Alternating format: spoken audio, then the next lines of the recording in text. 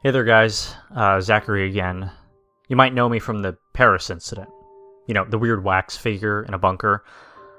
Well, I'm here to give an update on that. But first, an update on myself and what occurred afterwards. I cut my stay short in the park, as I could tell that security were eyeing me a lot more than they had been before. Maybe it was due to my freaked out nature, or due to the fact that I was a pretty clear foreigner. Yet I decided it'd be best for me to go. My mental health has been somewhat offset by the whole incident, and I'd been occasionally having a nightmare or two. Nothing too serious, but definitely not the type of dreams I had been having beforehand. Gone were the days of adventuring in the Temple of Doom, and in were the days of that thing staring at me with its lifeless eyes. I don't believe in the supernatural, and I never will. But whatever that thing was is definitely not what I'd consider normal. Nor am I insane, as some may claim I am. I'm a perfectly sane human being, capable of any rational thought and logical processing as anyone else. I also do not have a history of mental health issues or similar incidents to this. To put it simply, I know what I saw. Now, upon my further research, mainly into that 80s, 90s time period, I had a few hits.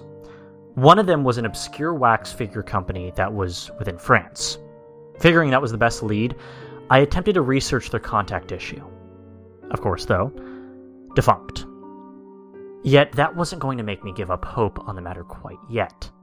Their address was public, and the factory seemed abandoned to the point of which breaking in would be easy.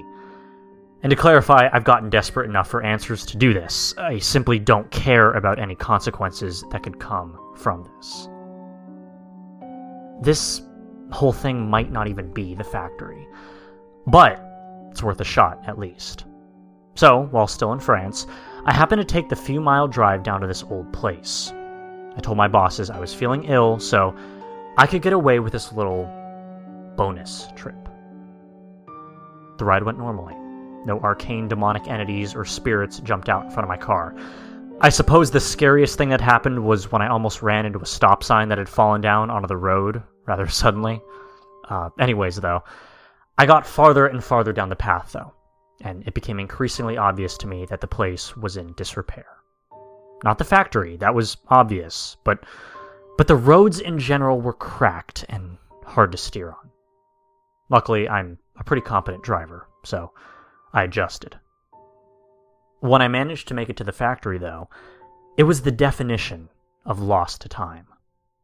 The building itself had windows that looked like they were completely smashed, and the front entryway was just hanging on by its hinges. Jesus Christ, I thought to myself, the wildlife must have done a number on this place. Looking around to see nobody within miles, I walked into the old place. Upon entering, I saw a receptionist desk. One of the few things intact, actually. The rest was withered away to time. Old posters of various wax figures withered beyond recognizability, and broken equipment strewn about. There appeared to be a few office spaces around, but I'll skip to the short version and tell you that I found nothing useful within them. Just a bunch of old legal documents relating to partnerships with the big names in the entertainment industry. With this into consideration, though, the main part of the factory had... well, I got results. I'll tell you that. Once I had entered into the factory itself, it appeared to be a small place. Several conveyor belts strewn about with various different decaying parts and remains within. Most of it seemed unrecognizable from its former state, as with most of the place. As I walked down the line, though, I could notice that there appeared to be something intact on one of the assembly lines. It took a bit to adjust my eyes to see exactly what it was, but when I got closer, it became visible. I had a hunch on what it was, but in all honesty, I was hoping I would find nothing. I was hoping this was just a one-off incident that would lead me to making myself feel like an idiot. it was another one of those wax figures. This one, seemingly in the process of decaying like the rest.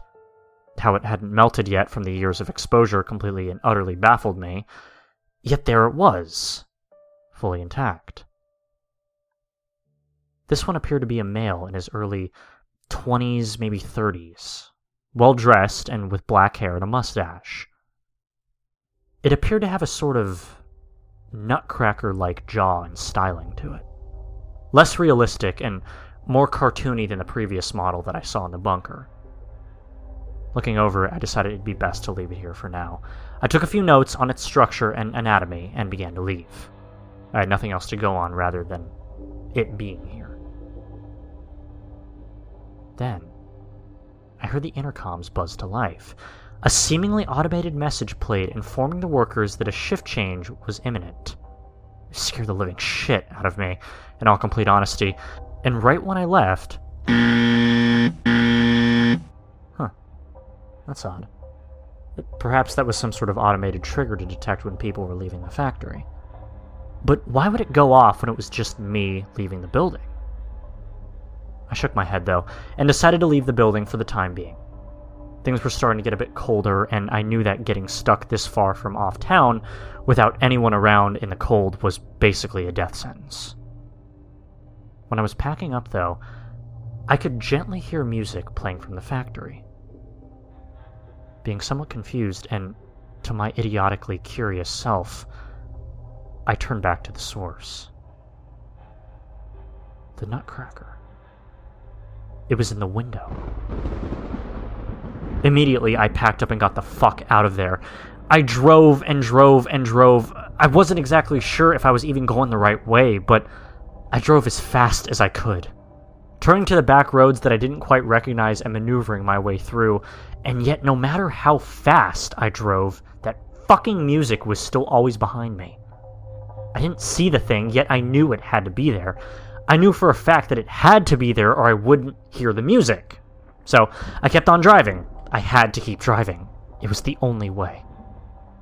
In my hurry, though, I forgot about one thing, and this would be one of the biggest errors of my life.